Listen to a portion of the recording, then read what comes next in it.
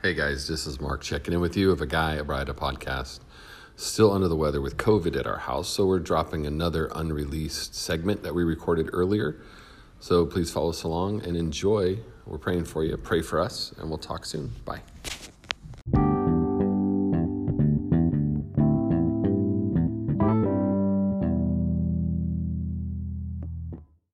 Hi. Hi. What's up? What's up? I'm Mark. I'm a guy. And she's Andrea, and she's a yawning bride. Yeah, I've been so stressed, and I'm finally not stressed tonight. And I'm like, ugh.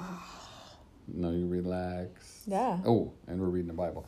A Guy, a Bride, and a Bible. Welcome to the podcast. Tonight's gonna be juicy. Man, as the world turns, it's something else. 2 Samuel 13, Psalm 53, And Ezekiel 13, 13, and Luke 16:1 to 17:10. Okay. Let's do this. What? We just don't jump in it. Yeah. We are in a state. I'm tired. Yeah, but we're in a state of mind. We're wrapping up our rewatch, her first watch, one of the greatest shows on television, Chuck. And babe, you told me you never wanted to watch it. So you never watched it when it was out. Because you thought it was just lame or whatever. And now, what are your feelings? It's good. Oh, it's more than good. Come on.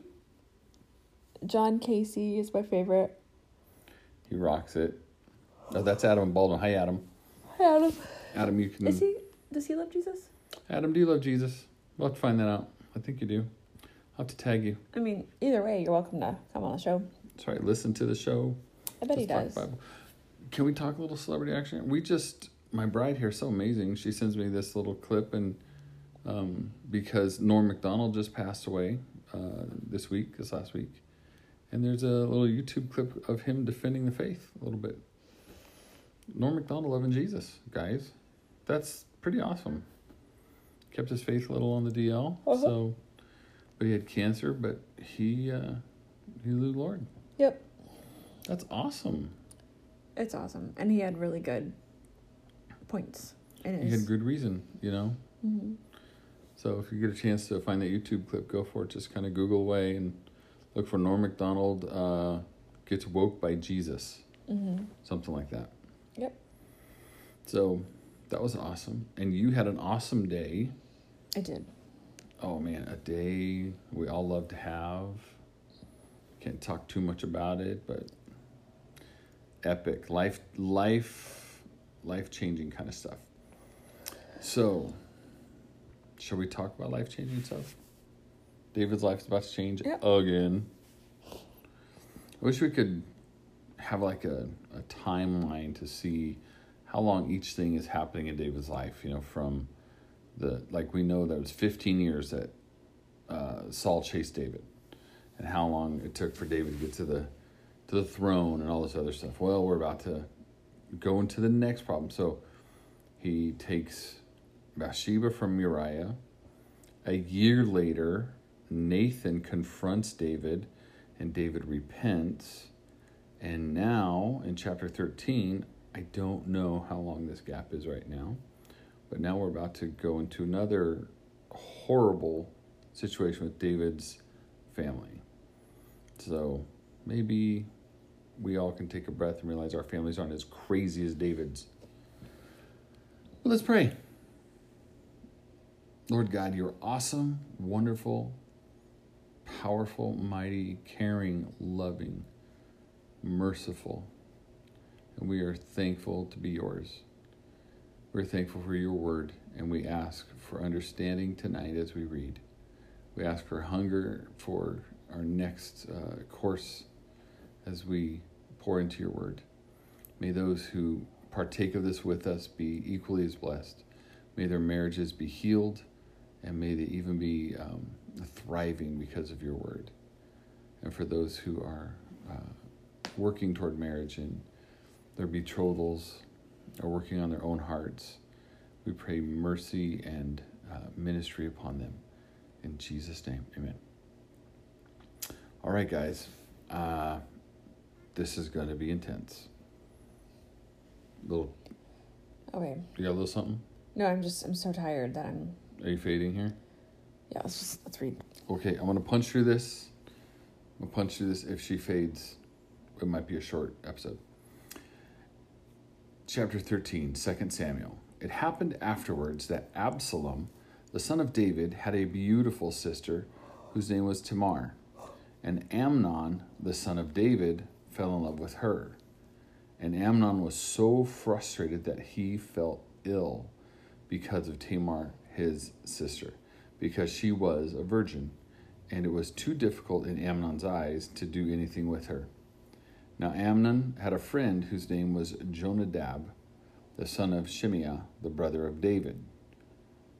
Now Jonadab was a very crafty man, and he said to him, "Why are you so sullen every morning, O son of the king? Will you not tell me?" And Amnon said to him, "I am in love with Tamar, the sister of my brother Absalom."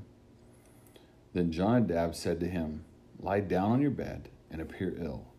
If your father comes to see you, you shall say to him, 'Please, let Tamar my sister come and give me food to eat, and let her prepare the food before my eyes, in order that I may see it and eat from her hand.'"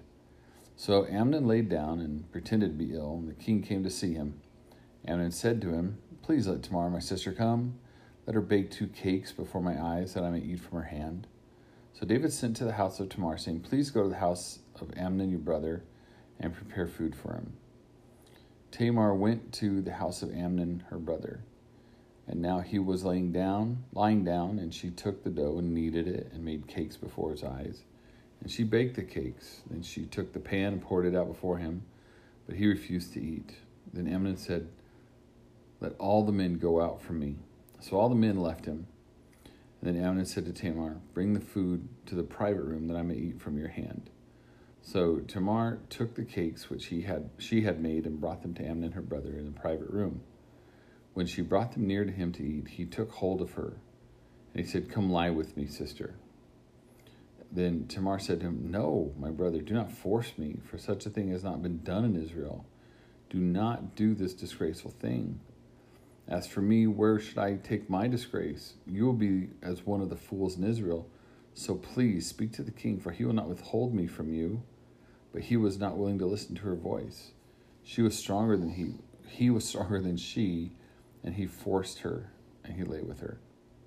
Then Amnon hated her very deeply, for the hatred with which he hated her was greater than the love which he had loved her. So Amnon said to her, "Get up and go." Then she said to him, "No, because this evil in sending me away is greater than the other you have done to me." But he was not willing to listen to her. Then he called his young man who was serving him and said, "Please send this woman from me to the outside and bolt the door behind her." Now there was a long-sleeved robe on her, for so they clothed the daughters of the king who were virgins in robes. His servant put hers outside, and he bolted the door behind her.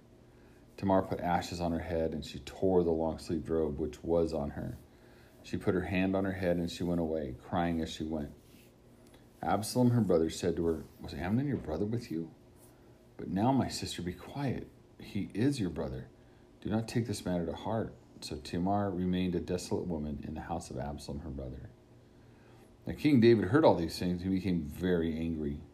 Absalom did not speak with Amnon, either good or bad, for Absalom hated Amnon over the matter when he raped Tamar, his sister. About 2 full years later, Absalom's shearers were in Baal-Hazor, which is near Ephraim, and Absalom summoned all the sons of the king. Then Absalom went to the king and said, "Look, here are your servants' shearers. Please let the king and his servants go with your servant." The king said to Absalom, "No, my son, not all of us shall go, so that we not be a burden to you." And he urged him, but he was not willing to go. But he blessed him. And Absalom said, "But will you not let Amnon, my brother, go with us?" And the king said to him, "Why should he go with you?" But Absalom pressed him. So he sent Amnon with him, and all of the sons of the king. Absalom commanded his servant, saying, "Please watch. At the moment the heart of Amnon is tipsy with wine, then I shall say to you, strike Amnon down, and you shall kill him. Don't be afraid. Is it not I myself who has commanded you? Be courageous and be valiant. So Absalom's servants did to Amnon just as Absalom commanded.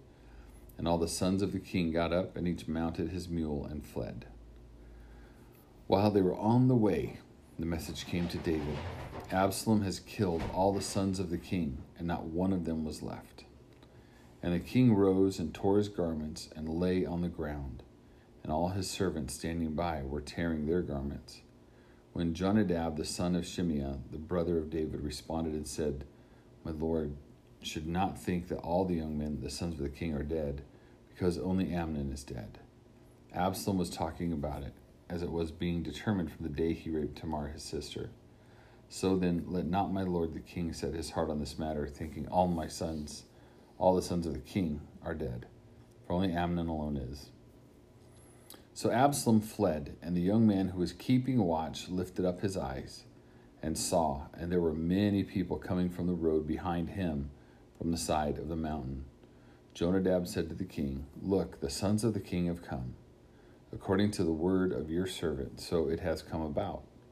When he finished speaking, look, the sons of the king came, and they lifted up their voice and wept. Also the king and all his servants wept, a very great weeping. Absalom fled and went to Talmai, the son of Ammihud, the king of Geshur. David mourned over his son day after day, but Absalom had fled and went to Geshur, and he was there for 3 years.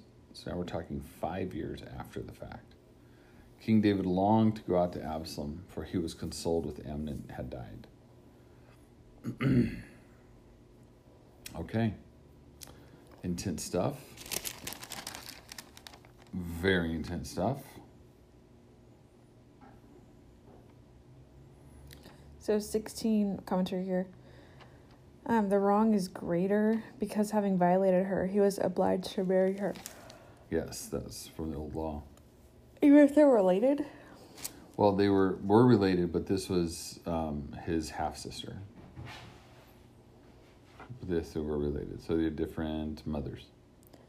Okay, and then 21, David was angry, but the commentary says he was angry but did not execute Amnon as he should have from Leviticus. This may be due to the fact that Amnon was David's firstborn and would be expected to inherit the throne. All kinds of problems. David making mistakes and fatherhood mistakes, man mistakes. I think I read this, maybe I heard it. Did we hear this in a sermon together somewhere? I don't think so. So David, I don't think he ever saw Absalom again. In person. Possibly. I actually don't know that to be 100% true or false. Because he fled and went to Talmai, the son of da-da-da. Well, something's David about to happen in the next chapter. Yeah, I think that at least a long time goes by. Yeah. He longed to see Absalom, but... Because Absalom's about to take the kingdom from David. Spoiler alert, if you haven't read it. Stinker. All right, Psalm 53. So moral of the story is keep yourself away from your sister. I have nothing but respect for you, and I'm not going to throw any cheap shots at that. Okay. Because I've got them, but, that's actually, it's way too sensitive, man. Okay. Assaulting a woman. Psalm 53. No good. In this psalm, essentially identical to Psalm 14, David laments the moral foolishness and corruption of the human race, like his son, and longs for the establishing of the righteous kingdom of the Lord on earth. Mahalath, which is, according to somebody, a term meaning sickness, possibly the first word of a well-known tune to which the psalm was sung. Okay. All right. The fool has said in his heart, there is no God. They are corrupt and have committed abominable injustice. There is no one who does good. God has looked down from heaven upon the sons of men to see if there is anyone who understands, who seeks after God. Every one of them has turned aside. Together they have become corrupt. There is no one who does good, not even one. Have the workers of wickedness no knowledge, who eat up my people as though they ate bread, and have not called upon God? There they were in great fear, where no fear had been, for God scattered the bones of him who encamped against me. You put them to shame, because God had rejected them. Oh, that the salvation of Israel would come out of Zion. When God restores his captive people, let Jacob rejoice, let Israel be glad. A little bit of an echo here. I only have 2 comments. Verse 1, notice how doctrine, and in parentheses, no God, affects conduct, corrupt. Well, I've got a Hebrew word for you on fool. The Hebrew word is naval, and it refers to someone, not only do they reject God, but they replace God and choose evil. So it's not just simply someone who goes, there's no God, I'm an atheist. The person who rejects God is choosing a replacement at the same time. So that's why it's a much more significant thing, because then it follows up with them being corrupt and such. But this, when we get down to a little bit there was none who does good. In verse 3, all of them have turned away or turned back. They're altogether corrupt. There's none who does good. There's not even one. Sound like Romans? For the wages of sin is death. There's no one who seeks at God. So Paul was paraphrasing David, or the psalmist, I should say. Just wanted to point that out there.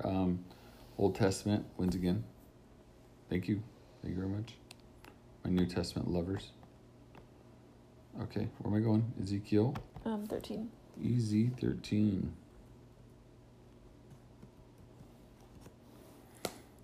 Okay, my people. More false prophets. I love it when we crush the false prophets.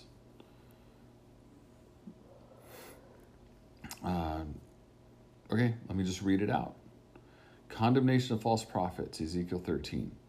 And the word of Yahweh came to me, saying, Mortal, prophesy to the prophets of Israel who are prophesying.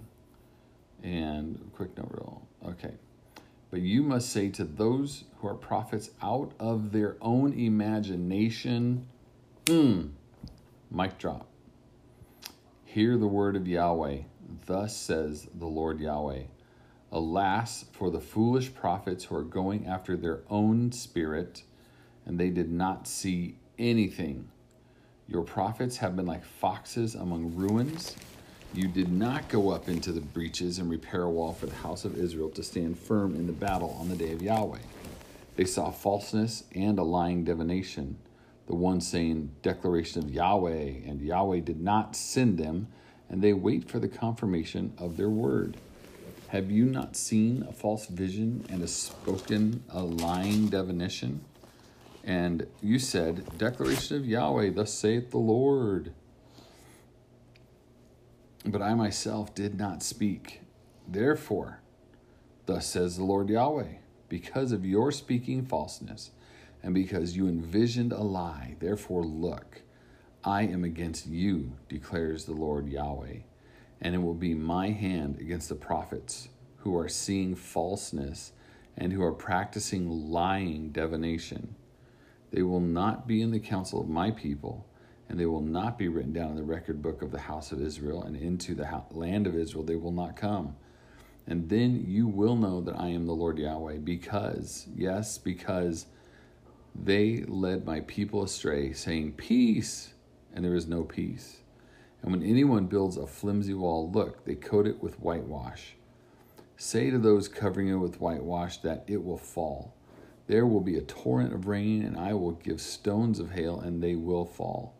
And a windstorm will burst forth. And look, when the wall falls, will it not be said of you, where is the whitewash with which you covered it? Therefore says the Lord Yahweh, and so I will let burst forth a windstorm in my rage, and there will be a torrent of rain in my anger, and hailstones in my rage for complete destruction. And I will break down the wall that you covered with whitewash, and I will knock it to the ground, and its foundation will be revealed, and it will fall, and you will come to an end in the midst of it. And you will know that I am Yahweh.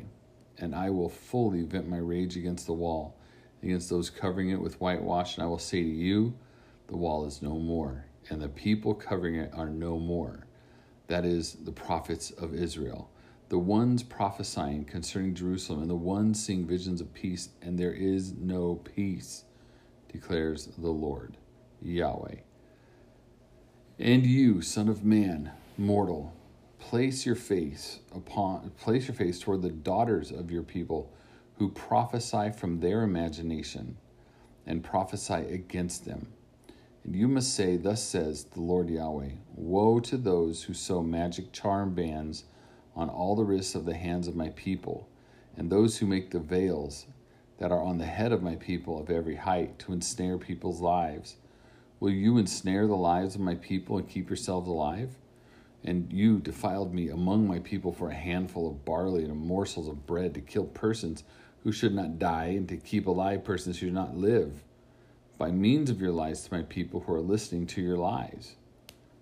Therefore, thus says the Lord Yahweh, look, I am against your magic charm bands with which you are ensnaring persons as birds. I will tear them from your arms, and I will release the persons that you are ensnaring, treating persons as birds. And I will tear off your veils, and I will deliver my people from your hand, and they will not any longer be in your hand as prey, and you will know that I am Yahweh, because you disheartened the heart of the righteous by deception, and I have not caused him pain, and strengthened the hands of the wicked, and so that he did not turn from his wicked way to save his life. Therefore, falseness you will not see, and divination you will not practice any longer, and I will rescue my people from your hand, and you will know that I am Yahweh.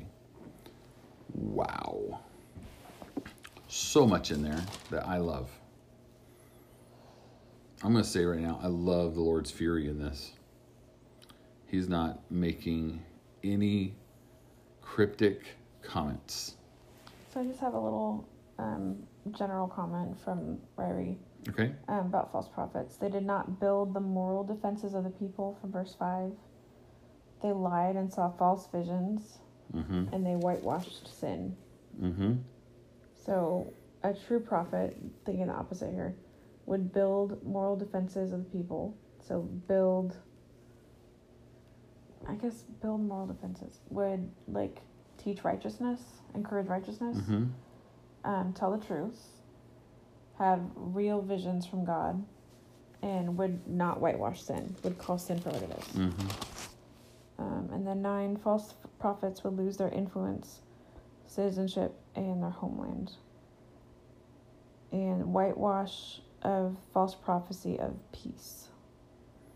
And source in 17 to 23, sorceresses using occult powers were putting curses on the innocent and promising life to wrongdoers. The exact nature of these spells is uncertain, but they involve the use of bands and veils. That's the part that I wanted to bring to attention to. Verses 17-18, commentary. The second half of the oracles directed at the female prophets involved in magic. Woe to those who sew magic charm bands on all the wrists of the hands of the people, and who make the veils that are on the heads of the people of every height.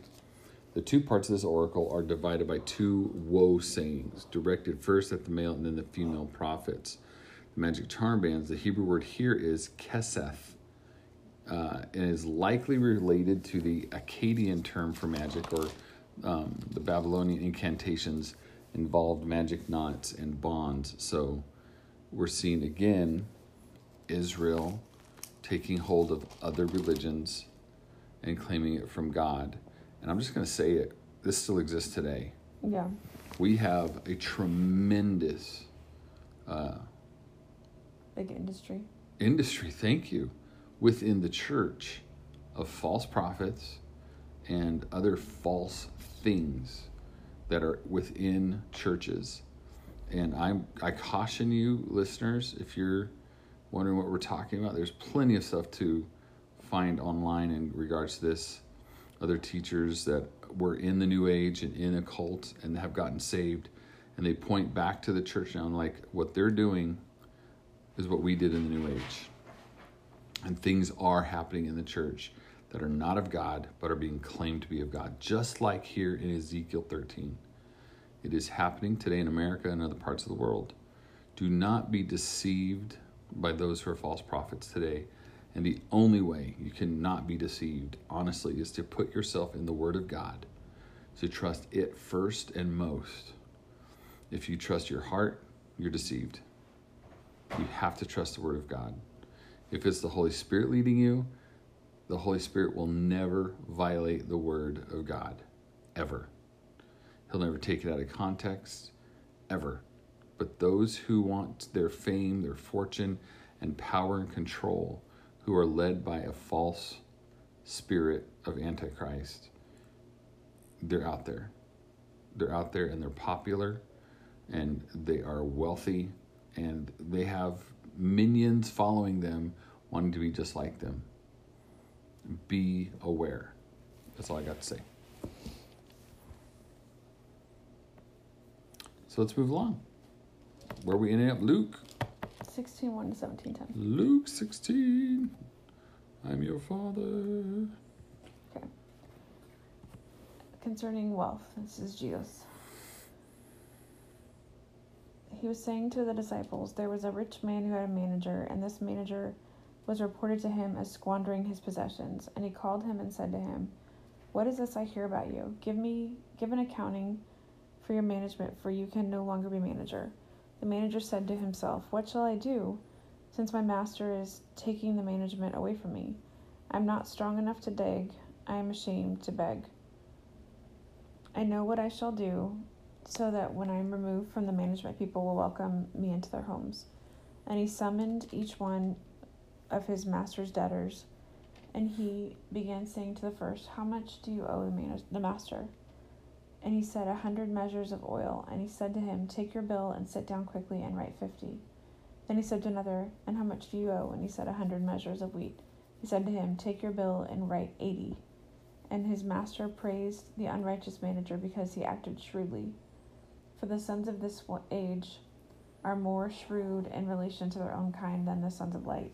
And I say to you, make friends for yourselves by means of the mammon of unrighteousness, so that when it fails, they will receive you into the eternal dwellings. He who is faithful in a very little thing is faithful also in much. And he who is unrighteous in a very little thing is unrighteous also in much. Therefore, if you have not been faithful in the use of unrighteous mammon, who will entrust the true riches to you? And if you have not been faithful in the use of that which is another's, who will give you that which is your own? No servant can serve two masters, for either he will hate the one and love the other, or else he will be devoted to one and despise the other. You cannot serve God and mammon. Then the Pharisees, who were lovers of money, were listening to all these things and were scoffing at him. And he said to them, you are those who justify yourselves in the sight of men, but God knows your hearts.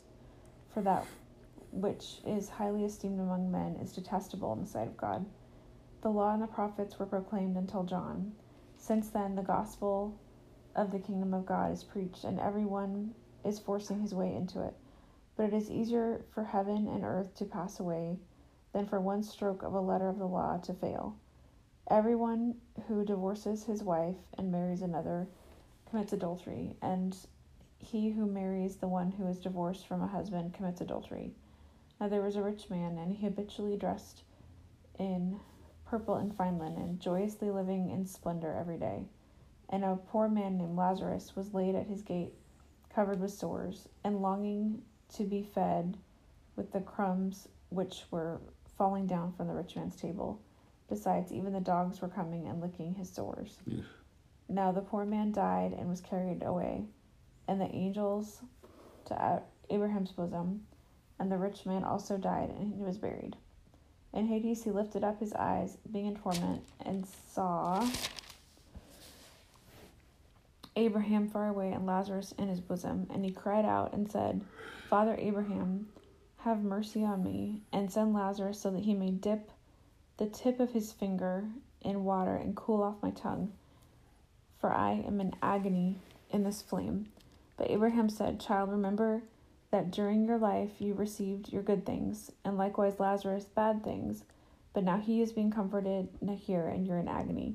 And besides all this, between us and you there is a great chasm fixed, so that those who wish to come over from here to you will not be able, and that none may cross over from there to us. And he said, Then I beg you, Father, that you send him to my father's house, for I have 5 brothers, in order that he may warn them, so they will not also come to this place of torment. But Abraham said, They have Moses and the prophets, let them hear them. But he said, No, Father Abraham, but if someone goes to them from the dead, they will repent. But he said to him, If they do not listen to Moses and the prophets, neither will they be persuaded if someone rises from the dead. Boom.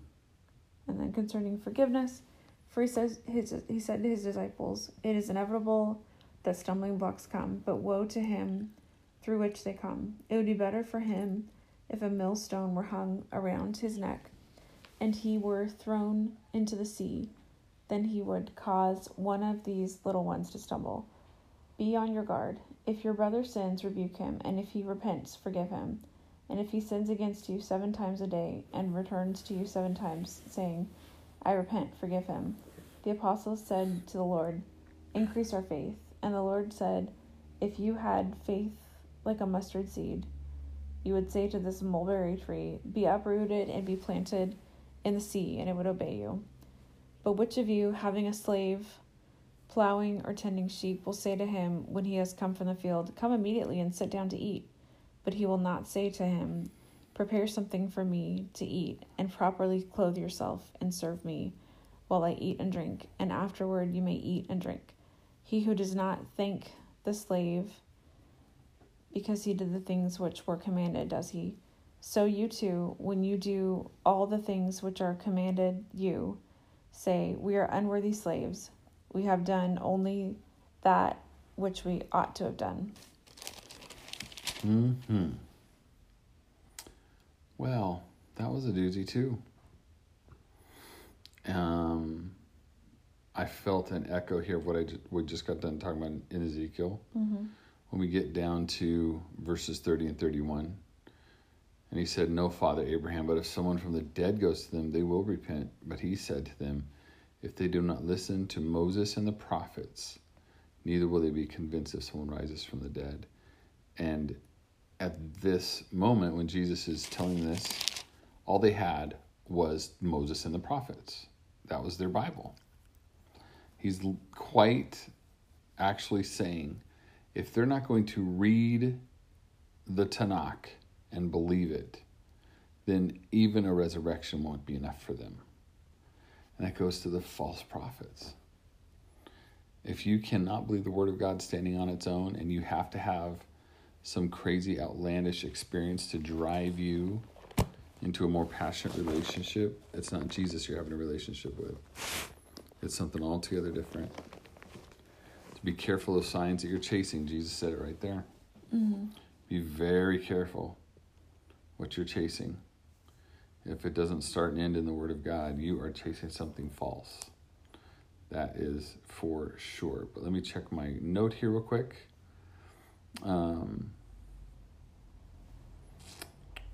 Just really super fast. One stroke, one letter, Clothler, Lazarus. This is the only named character in Jesus' parables. Jesus probably uses the name due to its meaning, God helps. This character is not to be confused with Martha and Mary's brother, whom Jesus raised from the dead. So my only caveat, the personal caveat is this. I heard it taught a long time ago, and I mean probably 20 or 30 years ago, that there is a secondary pursuit of the definition of this, that this wasn't an actual parable. No. Because in all of the Gospels, this is the only Gospel Jesus gives a proper name. Never does Jesus say Lazarus. Gotcha. So some teachers believe, and I tend to believe it with them, that this was an actual man that was passed on the road in Jerusalem. Okay. That everyone knew who Lazarus, the poor man, was. And everyone knew who that rich man was. Okay. And so I believe this was Jesus not telling a parable, but relaying a message through what happens because he's talking to a Jewish audience. When these 2 people died, this is what happens. One already got his reward. He doesn't get another eternal reward. He's done. But the one who had temporary suffering gets eternal blessing.